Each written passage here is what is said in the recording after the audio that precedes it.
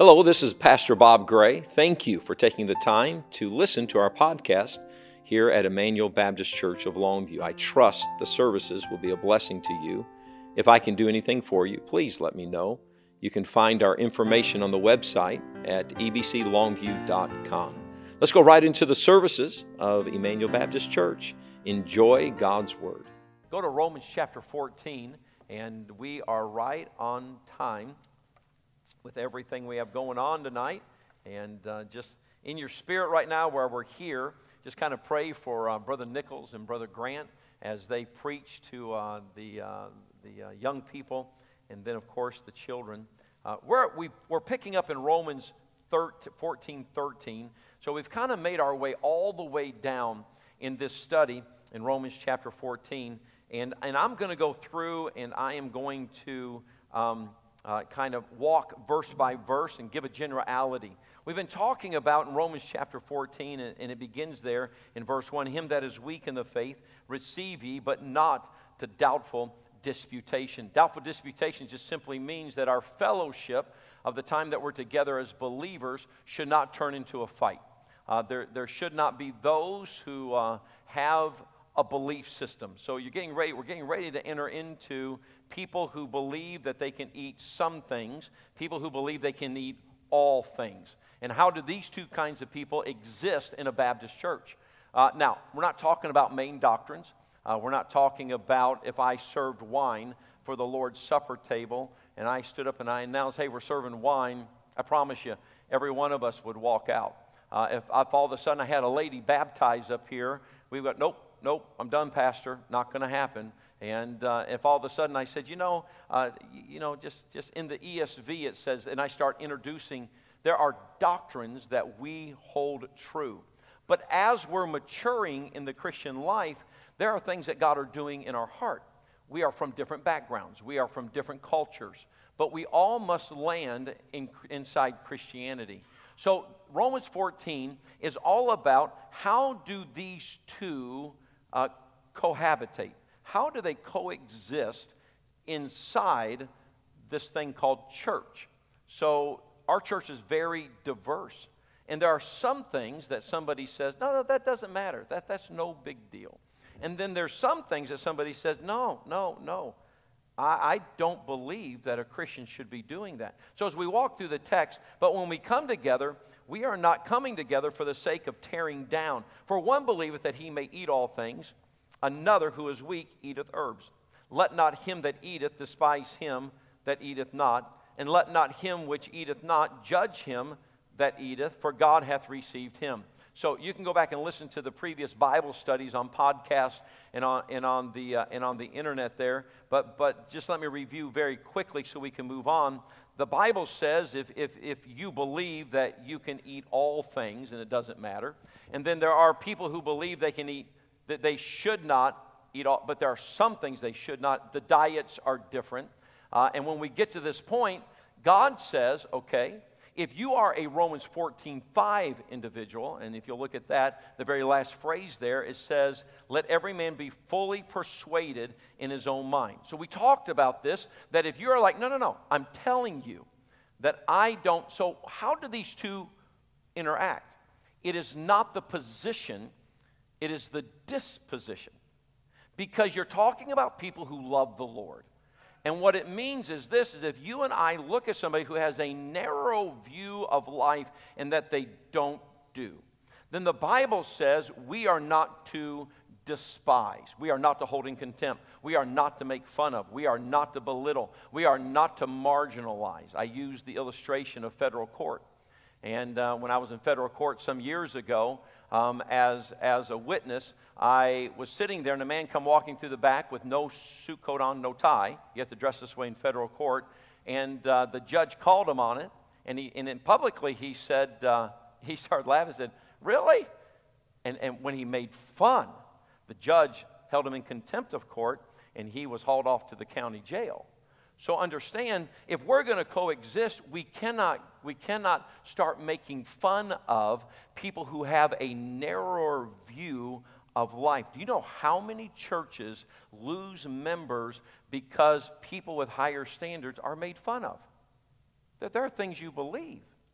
So if you are like, I don't think that's a big deal in Christianity, then don't go back to your house and don't see them coming. Don't start this spirit to where you're like, did you see them today? Did you see the Amish people today? Did you see those people? And all of a sudden, when members talk, well, you know how they are. And we're the members of the same church. That's not even fair, because it should not be that way. Then the Bible says, if you believe that they shouldn't eat that because you're over here, then the Bible says, how do I deal with those people? I deal to where I don't judge them. I don't put them in a box. We're getting ready to take a twist here, which is going to be very interesting. If people have been following the Bible study up to this point, it's almost as if, so this is a free-for-all. It's not a free-for-all because God, in the verses we're getting ready, He twisted on us all. So now, what do? We have those who can eat all things. We have those who eat some things, and they believe that a Christian should only eat herbs. And these people over here go, no, you can eat anything because it doesn't matter. Now let me stop and tell you this and just review. Nobody is 100% one or the other. Nobody in this room is so liberal that it doesn't matter. There are churches who believe it doesn't matter. And by the way, they show it doesn't matter. And then nobody's total conservative. Now I will tell you this, and I'll say it again. You'd much rather have a more conservative pastor than you than a more liberal pastor than you. And if pastor is more conservative than you, then I am commanded, if you'll look there in the verse, and I told you I got convicted about this on the night I was teaching it because I never looked at it this way. If you'll look at verse 3, let not him that eateth despise him that eateth not. Let not him which eateth not judge him that eateth. Look at it, for God receiveth him. Look where it's put at. Do you know where this has just been put at? There is a Pharisaicalism that exists in people like myself that were very conservative, were raised very conservative, and it's easy to say, well, God loves me more than God loves them. Do you know what the book just said? God receiveth him. Who? The guy who thinks he can eat all things. So this is very mind-blowing when you start thinking in terms of this. So now we come down to this persuasion. Let every man be persuaded in his own mind. This is where the fights bring in. And people will fight over these things that they are like, this matters. No, this doesn't matter. Yes, this matters. And this is how churches can't grow in diversity. And if churches do grow with a lot of members in diversity, usually they're growing because they're compromising, and the church is attracting more liberal Christians than it is conservative Christians. But the problem with that is that you don't give people room to grow. So now we come back. So this persuasion, well, then answers it in the next verse number 6. He that regardeth the day, look at it, regardeth it where? Unto the Lord.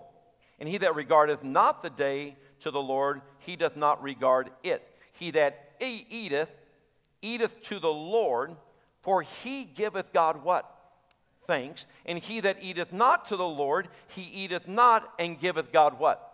Thanks. So this persuasion, I'm fully persuaded, and I made fun of a lot of it the last couple of weeks, but you know what the true test is? Give thanks over it. Lord, I'd like to thank you for this martini, this beer I'm fixing to drink. I would just give them thanks. Stand up in the middle of a rock concert. I like to give God thanks for this beat.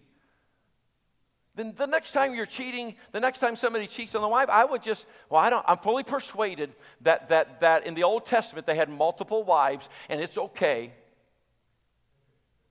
Y'all, I'm going to tell you right now, if it's not your wife, you're not supposed to touch her. But if you think you can touch her, before you touch her, get out, take her in the front of the car, and look and say, God, I want to thank you. I'm getting ready to destroy my marriage, and I want to thank you for this opportunity. It says give thanks. So now we keep walking through. So if our persuasion is not in light of the Lord, so let's keep reading. For none of us live to himself, and no man dieth to himself. Verse 8, for whether we live unto the Lord. Whether we die unto the Lord. Whether we live, therefore, or die, we are the Lord's. You're talking about ownership. Listen, it doesn't matter. God owns you. And sometimes, you know what we do? We eat anything, we do anything we want to do because we think we own us. No, God owns us. And one day, we're going to give an account. And that's why, verse number 10, he says this, for why dost thou judge thy brother, or why dost thou set it not thy brother? For we shall all stand before the judgment seat of Christ.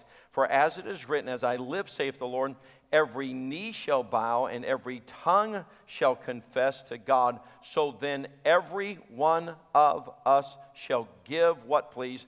Account of himself to God. I think we're going to give an account based on the two greatest commandments. The judgment seat of Christ is coming. And the judgment seat of Christ will be an accounting. This will be calling into account. You don't lose your sonship. You don't lose your daughtership.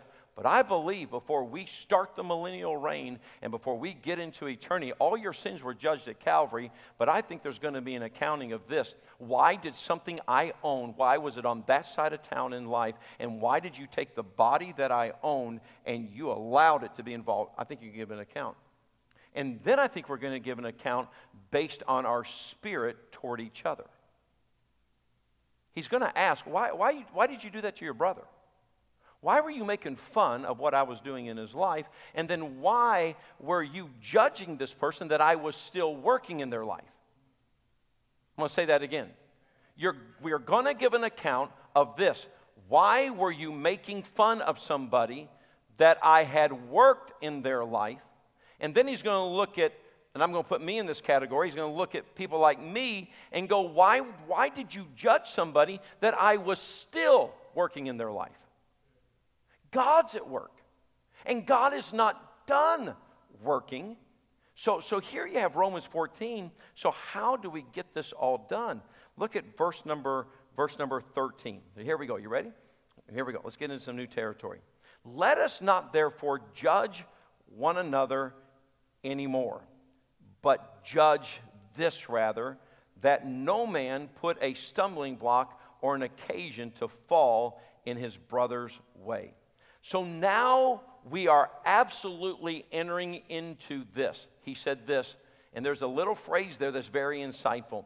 Let us not therefore judge one another. So now the focus has to be taken off the one who believes they can eat all things, and then the one who believes they can eat all things, whatever area you're in. Throw the subject on the table. I probably would tell you, oh, I don't see anything wrong with that. But yet somebody else would say, oh, are you serious, Pastor? There's something wrong with that. So then how do we do this? We do it because the Lord's at work in our life, and we're going to give an account. So now God is going to tell us, stop judging each other. Stop letting your focus be on each other. Look what he says. But, he said, and judge one another anymore. But judge this rather, that no man put a stumbling block or an occasion to fall in his brother's way. So now he's saying, your focus on how I'm living, your brother is now going to help you become more sensitive to how you're living. Most people don't like this kind of teaching, and here's why. They don't want to change for the sake of someone else. But that's Bible.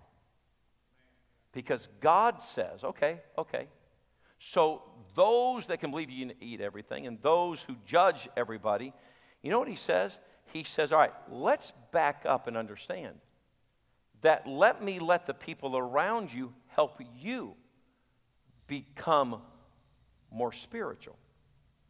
Then he starts getting into this. It's very interesting, if you will, that he used two things here that are very interesting. There are two contexts in verse number 13. That no man put a what, please?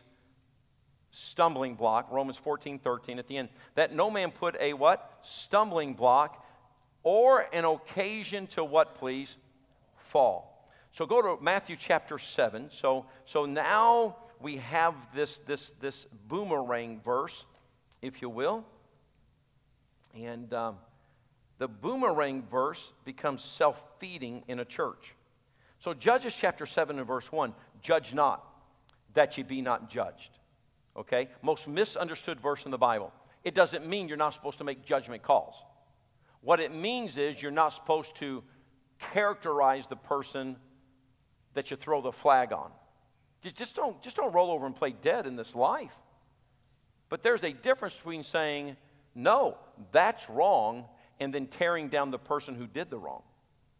God doesn't need a proof point of you and I judging somebody to make their sin even worse. Let the sin stand on its own 2 feet. And if they're involved in that sin, then the Bible is very clear. You don't walk with a brother that's disorderly, and you don't hang with people that are friends of Belial.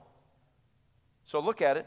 Judge not that ye be not judged, for with what judgment ye judge, ye shall be judged. And with what measure ye mete, it shall be measured to you again. And why beholdest thou the mote that is in thy brother's eye, but considerest not the beam that is in thine own eye? So now the Lord is telling us, if you go back to Romans chapter 14, now he's telling us, look, stop looking at your brother and what's going on in his life and start fixing your life. This is hard. Listen, to stay out of people's business is very hard. I want you to think back at the last conversations you've had over the last couple of days. If your conversations with people have been more about drama than praying for people, then this needs to be adjusted. Because of the fact that God is coming to them in Romans 14, and he's saying, look, you better come back and you better judge this. Uh-oh. That's very interesting. So I'm going to make a statement I wrote down. We are to be as hard on us as we were on somebody else. So I want you to go to the mirror and tear you down. I want you to go to Facebook, tear you up. I just want to tell you about myself and what a big hypocrite I am and what a terrible person I am. And I can't believe I said that, and I can't believe I thought. You know what he's saying? You have it in you to have an opinion. You have it in you to judge. Now, judge yourself and be as hard on yourself as you are on other people. So when this group how does a church get along? It's when all of a sudden you stop looking through the window into somebody else's life and you get in front of the mirror I didn't mean to point at you, Brother Miss Amaya. It was Brother Miss Hill behind you. And you get into the mirror, and now you look at the mirror and you are to judge yourself on 2 levels. My life cannot be detrimental to other people around me. And there's 2 levels. Would you look at it? The reason why he put 2 here in Romans 14:13, that no man put a stumbling block or, okay? It didn't say and, it said or. So now there's 2 things that we must pay attention to. My life is not to be a stumbling block. Would you go to Leviticus chapter 19, verse 14? We're going to look at the first 2 times that this word is used in the Bible. And then you'll get the context of what I'm saying, but I feel like I can't give you the interpretation without some more verses. Leviticus chapter 19 and verse 14. I love what this says. I always laugh at this verse. Thou shalt not curse the deaf. Every time I read that, I'm like, okay, that's funny. Because you can curse them all you want to. They ain't going to hear you. But look at the next. Nor put a stumbling block. What is the next word after that, please? What? Before. Okay?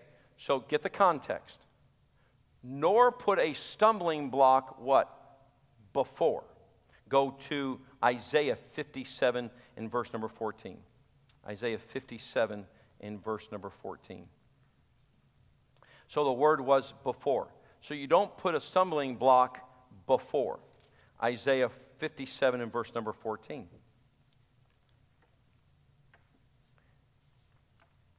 And shall say, cast ye up, prepare the way, take up the stumbling block out of the what? Way of the people.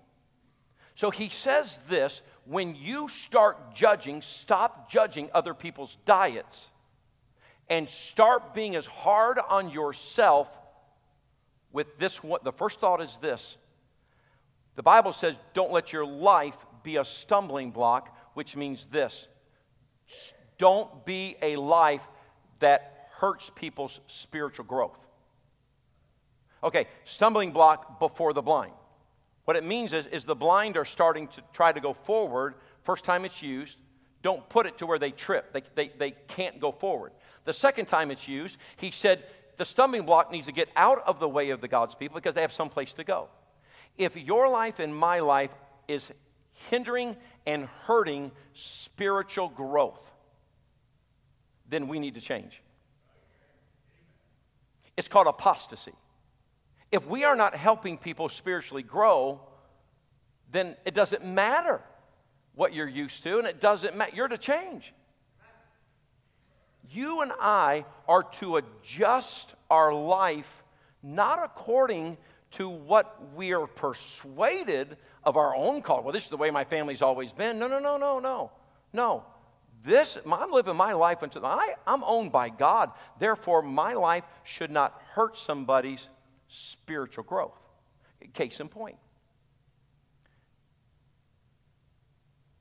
I think everybody needs to be in church.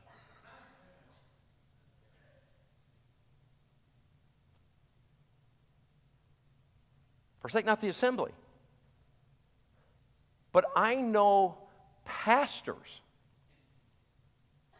who take new converts going to a conference that skip church. Now it falls in Romans chapter 14, if you'll go there. Romans chapter 14, and at the very end of there in Romans chapter 14, he talks to us in verse number 16. Look at verse 16. Let not your what? Good be what? Evil spoken of. So all of us in an effort to do good, we can't let what we're trying to do good be a stumbling block to people who are trying to spiritually grow. Is everybody with me? So now all of a sudden, what do we judge? Romans 14 is this: how do we get along? We get along as a family and as a church, and that's what he's trying to tell the church at Rome. You got to get along because there are people who are Gentiles, people who are Jews, and now they're coming to Christianity. How am I supposed to do this? Everybody's supposed to look at their life. God owns my life. So I just can't do anything I want to do because I'm given an account. I can't despise. I can't make fun of, and I can't put in a box and judge. So what am I supposed to do with my opinions? Use it on yourself. And when you and I use it on ourselves, then we have to look, is my life going to stand in the way of somebody growing spiritually? And that's why I so appreciate, I asked the gentleman if I could use this right about now. In the lesson, I went to a gentleman and I said, hey, could you teach for me? And he said, Pastor, in all honesty, I think that there are some things in my life I need to get straight, and my life would be a stumbling block. He said, let me kind of work on some things. You know what he knew? If I get up and I become a presence, but my personal life is not in keeping with what God's ownership, then I'm going to hurt somebody's spiritual growth. But there are some people that they'll say, okay, what's the requirements to teach? And you'll put them out there. That's ridiculous. Now can we talk about this? If how we're living is not helping people grow spiritually, But who tells us this? The Holy Spirit of God on the inside. Now, I'm not talking about requirements that I, as a pastor, have to set down for the direction of this church. But I will tell you, how does the populace get along? You get along by saying this: God, I'm going to be so hard on myself that I'm not going to be a stumbling block to somebody's spiritual growth. I believe there's a lot of slang words that are being used among Christians that are nothing more than cleaned up cuss words among Christians, but that comes out of their mouth every time they turn around and hear somebody trying to grow spiritually in their language, and they're used to cussing all the time, and it's like, oh, so that's okay to say. It's a substitute. It's like when I was growing up, they had near beer. How many remember that near beer? Okay. Near beer. And I can remember a convenience store on the corner of Gilmer Road and Fairmont was the first time we walked in after 2 days, and we're standing there, and all of a sudden Mark Langston looked at me and he said, "Have you seen that?" And I said, "What is that thing?" "Near beer." Not beer, it's near beer. I'm like, "Mark, what is near beer?" He said, "I don't know. But you and I both know if we picked that up and brought it back, we'd die." So understand that our lives cannot be a stumbling block. And so the Lord tells us, look, I own you, whether you live, whether you die. You don't live unto yourself and you don't die in you. I'm the God of the living and the dead. So what he's saying, I own you from the time you're born to the time you die and everything in between. Now I'm telling you, you're going to give an account for what you did with my possession and how you treated my possessions. You're going to give an account. And then the Bible says once we give an account, we all are going to fall to our knees and confess that he's God. You know what we're going to say? You're right. You're God. You're in control. Now we have to come to this point. How we live our life in relation with people on both sides is this. There are some things that I believe that I can do as a pastor. I don't think they're wrong. So how am I supposed to do this? If what I do hurts somebody's further spiritual growth, then would you look at the next verse? It says this in verse number 14. I know and am persuaded by the Lord Jesus that there is nothing unclean of itself, but to him that esteemeth anything to be unclean, to him it's unclean. But if thy brother be grieved with thy meat, now walkest thou not what? Charitably? Do you know what charitably is? Charitably says this: I don't have to, but I will because I love. Did you hear that? I don't have to, but I will because I love. That's why charitable giving means that I love the starving people in Africa. So because I love them, I don't have to, but I will. Compulsory standards do not bring out the greatest spirit in a church. Mature Christians are the Christians who do this. I'm going to judge myself, and if what I allow is a stumbling block, then I am going to walk charitably to my brother, and I won't do that. But if what I believe becomes a stumbling block, I'm going to show you an amazing verse I never understood until I started tearing apart every word in Romans 14. Look at Romans 14. Are you there? Look at verse 22. Hast thou what? Faith? Where are you supposed to have it? Have it to thyself. When I started studying this sermon for this text right here, it's taken me a long time to go word by word, phrase by phrase, and marry a bunch of verses with it. I'm over here going, okay, that's pretty cool. If something I'm going to eat, that's right. Those people who can do everything, it's about time they change. Because if they would just change, it would help the spiritual growth of the church. And then God over here goes, what about you? There are some things, Bob Gray, you believe. But if it ever came out from the pulpit or out of your face, you would hurt somebody's spiritual growth. Because just because the work God's done in my life doesn't mean He is to that point in somebody else's life. But also, some things in my life that I allow, I need to be charitable enough not to do. You know, my prayer is through this is that God will work on all of our hearts to understand that the stumbling block is this. It keeps somebody from spiritual growth. Look at the next there. Or an occasion to fall.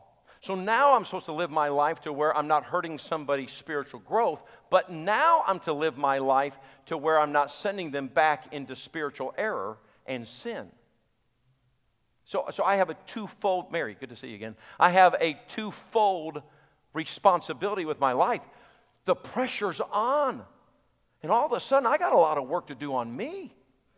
Because of this one fact, I'm not supposed to look pharisaical at anybody. I'm not supposed to make fun of everybody. I'm supposed to take that opinion and that judging and start judging my life to where I am not hurting somebody's spiritual growth, but then I am not causing somebody to go back to the pagan temple and sit down and go back to that lifestyle. So I am not to hurt somebody's spiritual growth. And I'm not supposed to educate people on the world and sin, and I'm not supposed to live in such a way to where they go, oh, what? But this is where we all are. And I think a lot of times we don't let the Spirit of God take over in our life, and we don't give other people the same grace for God to work in their life. Look at verse number 15 because we have 1 minute and we need to be done. So I am to live. Go to Luke 17, verse 1. I'm sorry. Luke chapter 17 and verse number 1. And I would encourage you to study out the word offense in the Bible because this is very clear. Look at Luke chapter 17 and verse number 1. So I am to judge I'm looking for two things in my life, not other people's lives, two things in my life. Is anything in my life going to cause somebody not to go forward? And is anything in my life going to cause somebody to stumble back into sin? Luke chapter 17 and verse number 1. Then said he unto the disciples, it is impossible, but that offenses will come. But woe unto him through whom they come. It were better for him that a millstone were hanged about his neck than cast into the sea, than he should offend one of these little ones. If a practice in your life would take somebody with that addiction backwards, then I think you need to cut the practice in your life. I want you to think how bold that statement is.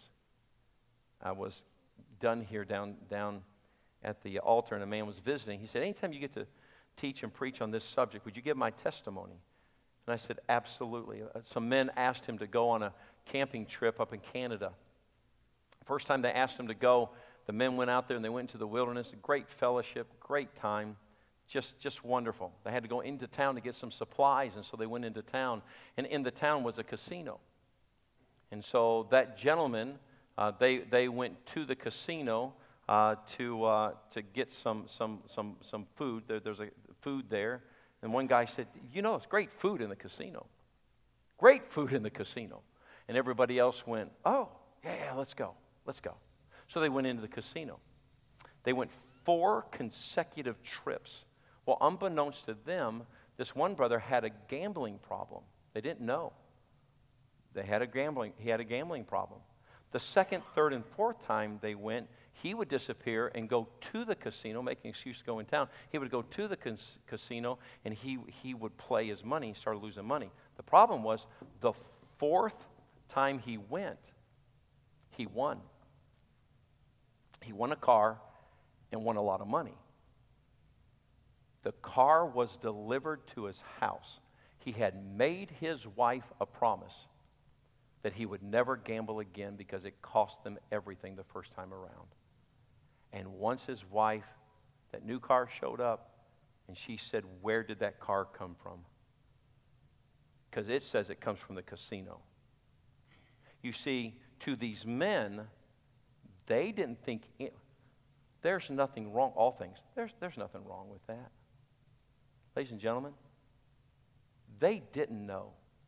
But I promise you the same Spirit that was in their brother helping him fight that addiction was in their life. And I cannot believe that the Spirit was so short-sighted that he didn't convict one of those men. And that's why we must live and not make fun of what people don't do, and don't marginalize them, and then don't judge people, because all of us, and if you would, look at verse number 15.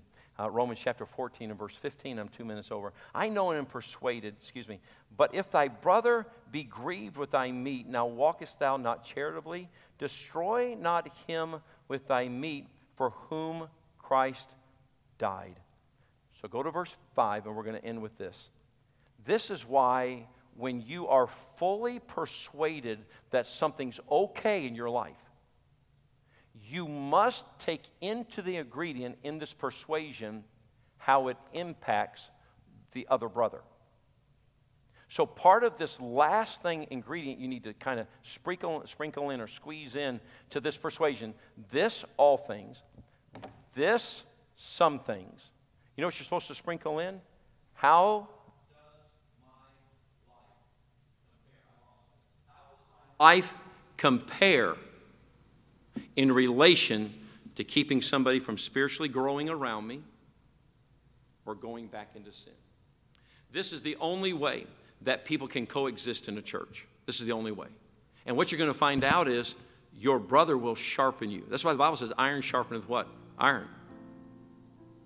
One of the first questions man asks God, am I my brother's keeper? Yep, you are. You are. Thank you for taking the time to listen to the podcast of the sermons from Emmanuel Baptist Church of Longview. We trust that the sermons and God's Word was a blessing to you and yours. Please visit us at ebclongview.com. If we can do anything for you, please let us know. Have a great day.